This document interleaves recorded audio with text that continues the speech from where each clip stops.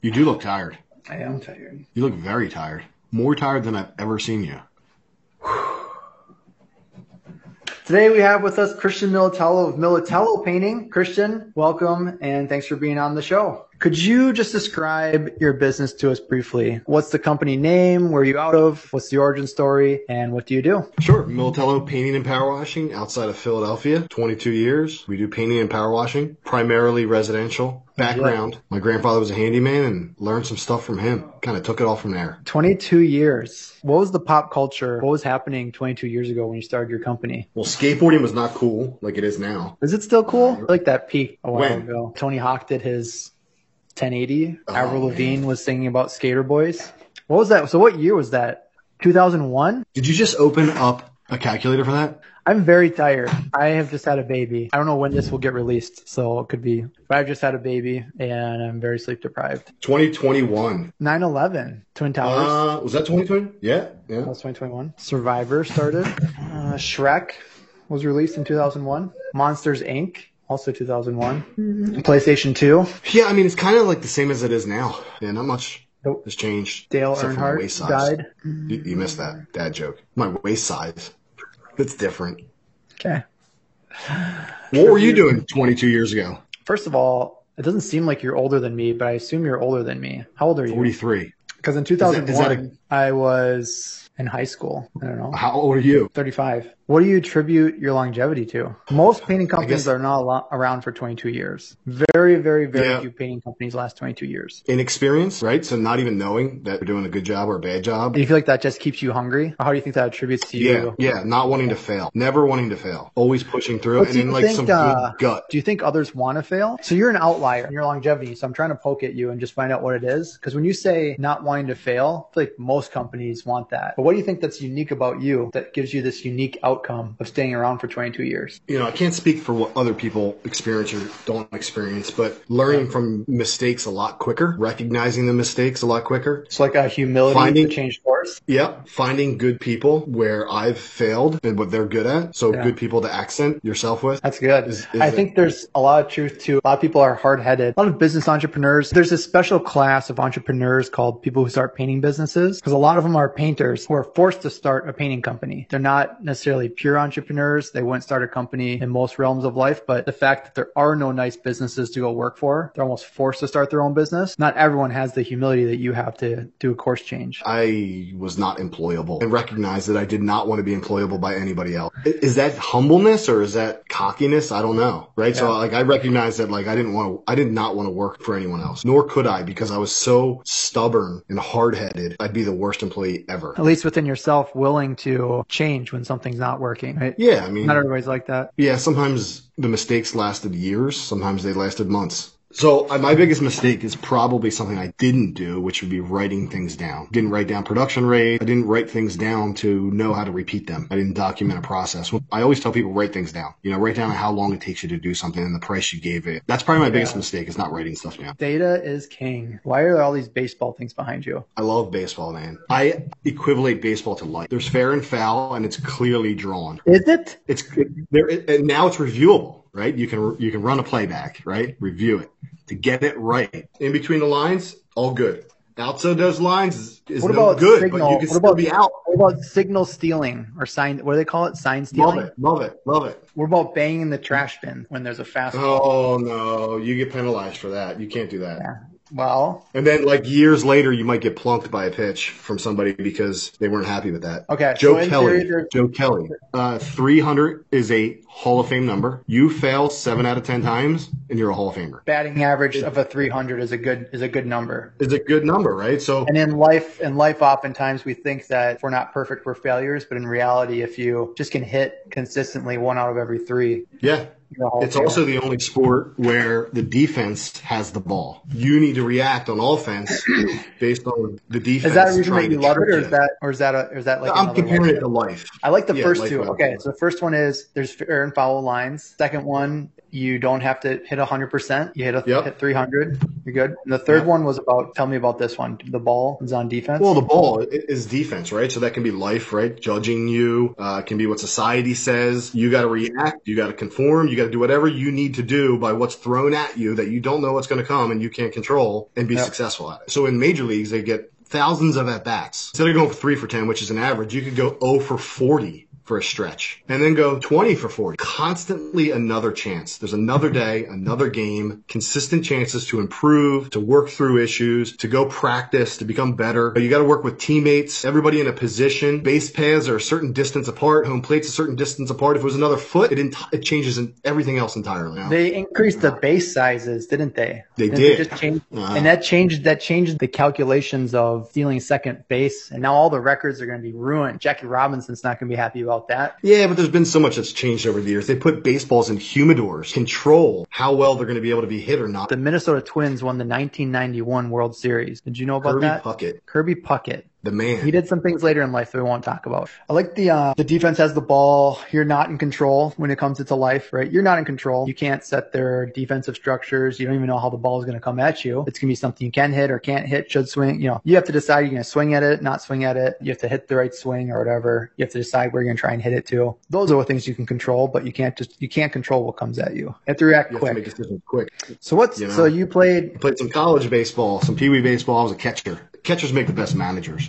But yes, they would throw the ball. I'd catch it. I'd call the sign so I know a pitch was coming. I'd look at the batter, see where he was at in the box, see if he was a little far away. You ever trash talk him? Friends. Hey, your shoes are dirty. Caught you look. What do you say? It's not like the Sandlot. Sometimes so believe it or not, sometimes I'd have a friend that would come up to bat and I'd tell him what pitch was coming. No. Just remember me when I come up to bat. Yeah. No. You were betting on your own games and throwing it. Wow. That's why I love baseball. That's why I love being a catcher. Is you get to be the manager on the field. You know, sometimes these pitchers are little or big babies. They give up a home run. You got to go out there and tell them how great they are. And it's just one run. Pick yourself up. Why were you skateboarding? That seems dangerous. Did you ever fall down? Yeah, I've broken some bones, wrist, ankle. It was fun. It kept me, skateboarding and snowboarding actually in between seasons kept me out of trouble. It was always being active. I feel like skateboarding is what the hooligans do. That's what it is in the 90s. They thought it's not the same way now. Believe it or not, I was riff-raff. They're damaging public and private property with their tricks and their grinds on the ledges. And who has to pay for it? Taxpayers. Not the skaters, because they're unemployed. They're hoodlums. See? You're a hater. I'm not a hater. Yeah. I'm just trying to protect public and private property. And you skateboarders are running around cussing in your black clothes and Slipknot. Is this true? I mean, sort of. I mean, yes, you go on private property and do your tricks on there, and yes, it can damage things. But back then, they didn't have as many skate parks as they did now. What's that? Do you have a favorite movie? My stock answer is The Lion King. Playtime by Jacques Tati, the 1967 classic. That one and The Lion King would probably be my top two. I'll have to write that down. Very underappreciated at its time. It's like a playful poke at the bureaucracy required to run society. I think you would enjoy it. I don't think you'd enjoy it, actually. But The Lion King, I think you would enjoy. So Christian, you're kind of, another reason you're pretty interesting is you were the first partner with Aleph Holdings. I was. You are, and December of 2021. Just back when we were just a paintbrush and a dream. Rocky Balboa. Why did you partner with Aleph Holdings? I actually remember having conversations with you about this. Before it was even an idea in my head, I'd say, Jason, what are you doing? What are you doing over there? Then I was like, well, what would it look like if? Right? And that's where the conversation started. The reason why I did it is for the people. And that sounds so cliche. I recognize good people, surrounded myself with good people here in order for this company to grow. I've recognized my faults and added the people who are better at my faults than me at 50%. And that's what's gotten us through the past 22 years is people. I recognize that getting to the level of business I was at, I could continue to persevere by adding people, but I may lose them because the growth may not come quick enough. And they didn't deserve that anymore. When we were smaller, it was okay. But as you become to get bigger and bigger dollars involved with production and gross sales and things like that, people deserve a little bit more and they deserve promises fulfilled. It was never a goal of mine as a business owner to promise something that somebody at an interview and have it not come to fruition. I thought there was a possibility that partnering up with Jason, at the time, and then the other guys, as we got to know each other, could give the people that were here and the people that will be here the best opportunity to grow beyond what I was able to provide in a short period period of time. It's not saying that I wasn't able to provide it. It's just saying that it's a lot faster. What have some of the wins been with taking on a co-operating partner? As you guys continue to grow your side, we've added some of those pieces to our side. So some of the biggest wins are guys like Dave, who's become a huge asset to our business and helping run it here and keeping people accountable. Some of the things that I was not great at was keeping people accountable. Now everybody knows, what's Dave's role in your business? So Dave is an Aleph guy, but what does he do in Militello painting? So Dave is our integrator. Dave helps keep everybody here from a super high level accountable, right? But it's not accountable to things Dave says. It's accountable to what they say. So Dave does that, and he's also responsible to make sure we stay on budget. What are some other wins? It's a huge win. Predicting the future best as we can, or better than we could before. We now understand the data and how to apply that data better than we did in the past. I think as you grow, especially as you're trying to do high growth or fast growth, having someone that can see around the corner or see through the fog is always helpful. And you were the first one where you said, hey, let's have another painting company adopt this software. What was that like, being our first go? I don't think it would have been as rough if we didn't already have some systems and processes ourselves. It just was not repeatable because a lot of the processes were not in my head. Were in my head. The true power of an ERP is when every item of the system speaks to each other in real time with low amounts of friction. The value is in what happens afterwards. So you're early on in the journey. Are you happy you did it? Now where we're at now, I'm glad I did it. The people that work here, I always knew they'd succeed with a little more direction, and that has shown true. And they've all succeeded beyond what I expected. Is this a commercial for Aleph?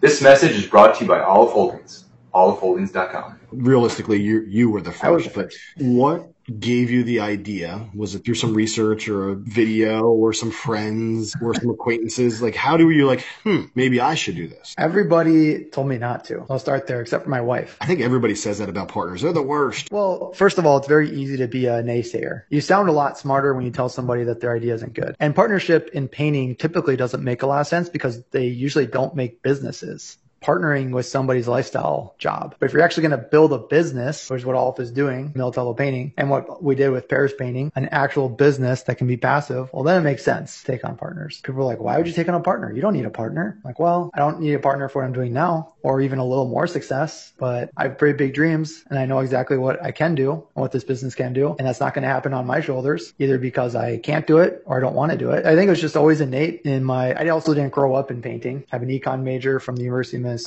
And it's just, this is how businesses get built, is through partnerships. No one's building a giant business off of one person. That's very, very rare. You're either bringing in talent as you go through stock options, or you have a group of founders at the beginning that are partners. Very rare story that one person will put up. I mean, they are out there, but. So people have heard the whole econ thing and university and desk job, but when did it pop in your head? I'm going to build a partnership. I'm sure it morphed over the years and we can bring on partners, we can develop this, but when was it boom, this is what I need to do to keep this going? I hadn't stopped growing. I was going fast, but I still saw there was so much potential out there that I wasn't capturing on my own. It was just so obvious to me. It's hard to even think through it because it's just so clear. Why wouldn't I take on a partner? This is going to get way bigger pie. And the potential of it becoming stable is much more likely with somebody else. I'd say with maybe even some of your story, there was a leap of faith. I think this will work out. Pretty confident it'll work out. There's enough relational equity there or social proof there that I'm willing to go into this journey with you together. And we're both big boys. We can both have big boy conversations if things don't go well. The goal is for things to go really well. Oh, here's something that's interesting about you. You work with your wife. What's that like? So, most people, their husbands or wives, both work nowadays. It's not like it was when you and I growing up. Your family's still that way, but most families, it's two-income family. And most of the time, those people have two different jobs. So when you come home at the end of the day,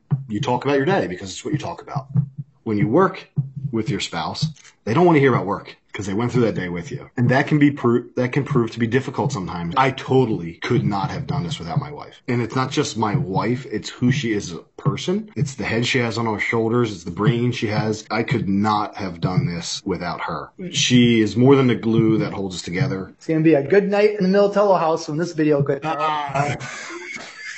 What do you talk about? So you talk about dreams and ambitions and goals and things like that, and times where it's not great because you just want to have a normal relationship where you can talk about each other's days, and that's hard to do. So a lot of kid stuff. We do a lot of kid stuff, baseball and games, and we have a lot of parties in the summertime. It is a lot of work talk. I think just sometimes you got to turn it off. That's the hardest part. But we've built them together. That's pretty cool. I mean, when you go home to your wife, do you talk about your work day or no? Not really. No. Never? Maybe not now. I'd say more so now. So you do a quarterly budget or a family thing, right? A quarterly update, state of the state. Here's what's going on with all the business dealings. Yeah, so just kind of, I'll do like a deep dive on each business unit, and here's what's up, just so she's aware. Just more of an awareness. Does she like that, or is she like? I think what she really likes is being informed. I think she does appreciate that she's informed in all the latest with everything that I'm up to. So I do that out of a respect of that desire. How many times a week do you think you guys make love on average? On average. Oh, but I say, I don't know. You gotta cut that out. I know you. I'm a big fan of marital sex. But it should not be talked. Marital sex should be talked about. We should be talking about marital sex and how married couples have sex, and it's beautiful. They should do it more often, quite frankly. I couldn't disagree with that. Not me. We do. I mean, I have to say no. I'm like, oh, again. Well, you know those chances that you gave me earlier by all those compliments I was saying? They probably just went down a little bit. Sex versus gender. What are your thoughts? Some people would say that sex refers to someone's biological makeup. There are males, there are females, and then there's a very, very, very small percentage of the population that's in between. And we're just going to ignore that and let them suffer. Two sexes that are designated at birth. Then there are genders, and genders are the social constructs of how those sexes should behave. What are your thoughts about that? I don't know if this should be talked about as a business owner and published. It's an interesting question because women behaving like men, that's interesting. But women vote, they drive, they play sports. And for a long time, all those things were very man-like behavior. Women also wear jeans. Some will even dress as a tomboy. I think the challenging of these norms of gender is a very common thing. What does it mean to be a man beyond the biological? And if some of these things weren't pushed, if the envelope wasn't pushed, would we even be where we at as a society today? It's a good question. It's a good conversation with Christian Militello. You got to cut this out, all that. What are your thoughts on universal basic income? That's like communism, isn't it? What do you think we should do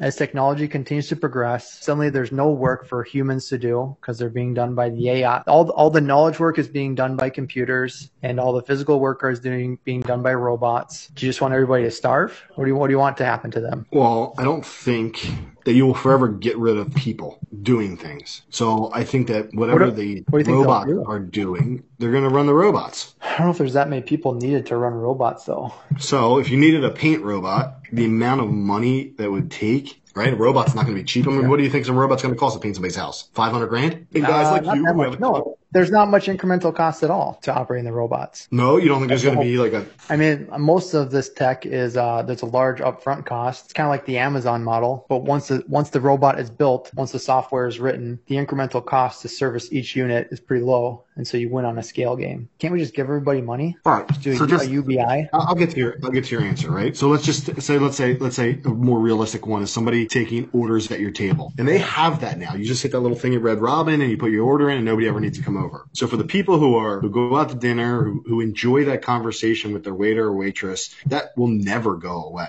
So no matter what, people will always want human interaction. I don't think people pay for that human reaction. It almost could become you charge more for people actually doing the work as opposed to a robot. So you want everyone to turn into the sex. Well, this has been I don't like these last two questions. What do you think about the war in Ukraine? Do you think Russia was provocated? Are they justified in their actions? What do you think about us putting weapons into Ukraine? I don't know enough about it to speak about it.